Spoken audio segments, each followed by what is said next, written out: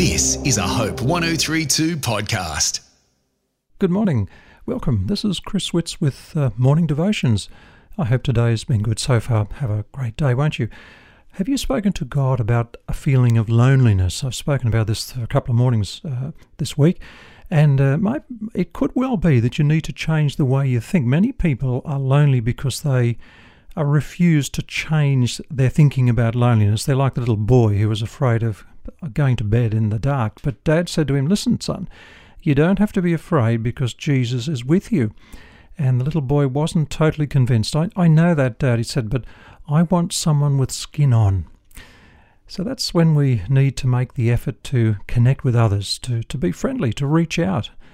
And do you know that God will do his part in leading us to good people? That's what we all need. We need good people who will interact with us and who will go on the journey of life.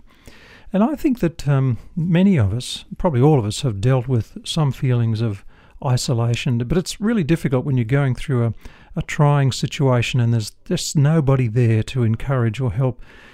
So what we want at that moment are some things I want to mention: companionship, support, comfort, so that emotional pain that we might have will just go away. And if that doesn't sort of come, that isolation just seems to go on forever. At times like this, we need to ask God for courage. In Psalm 31 verse 14 it says, "I trust you, Lord, I claim you as my God."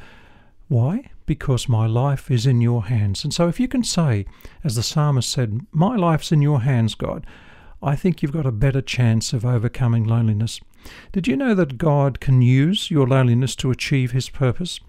And sometimes he allows these situations because they're actually prime opportunities to develop some good things in us. And it can actually help us to depend on God, to bring us into a closer relationship with him.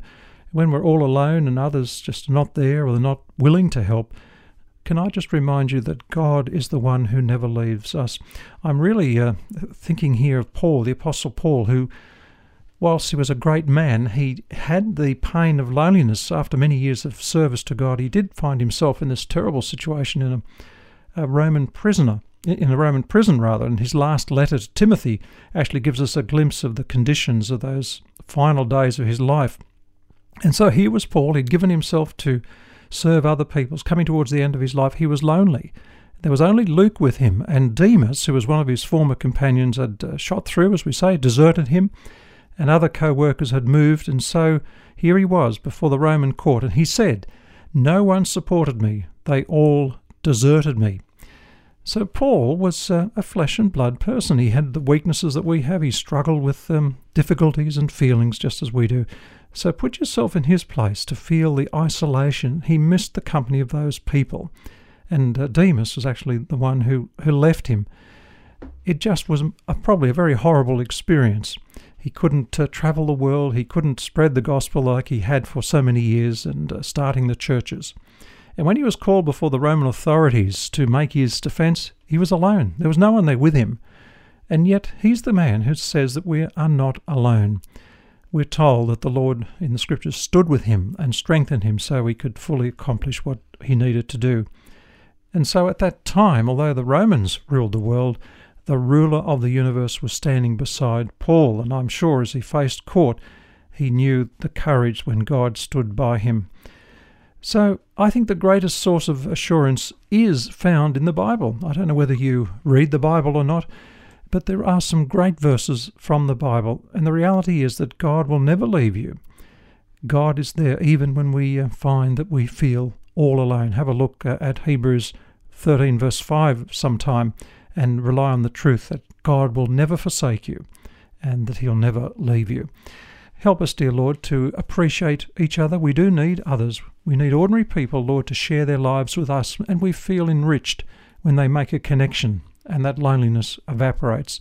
So may that happen today, I pray, for Jesus' sake. Amen.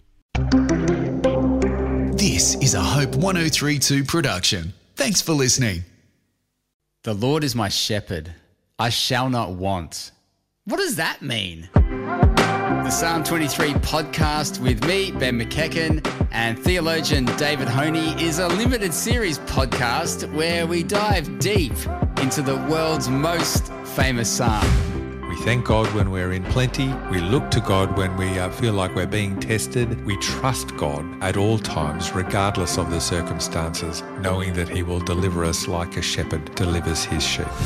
So come and join us on a journey with the Good Shepherd. Whether you're in green pastures or not, the Psalm 23 podcast. You can get it hopepodcast.com.au or wherever you get your podcasts.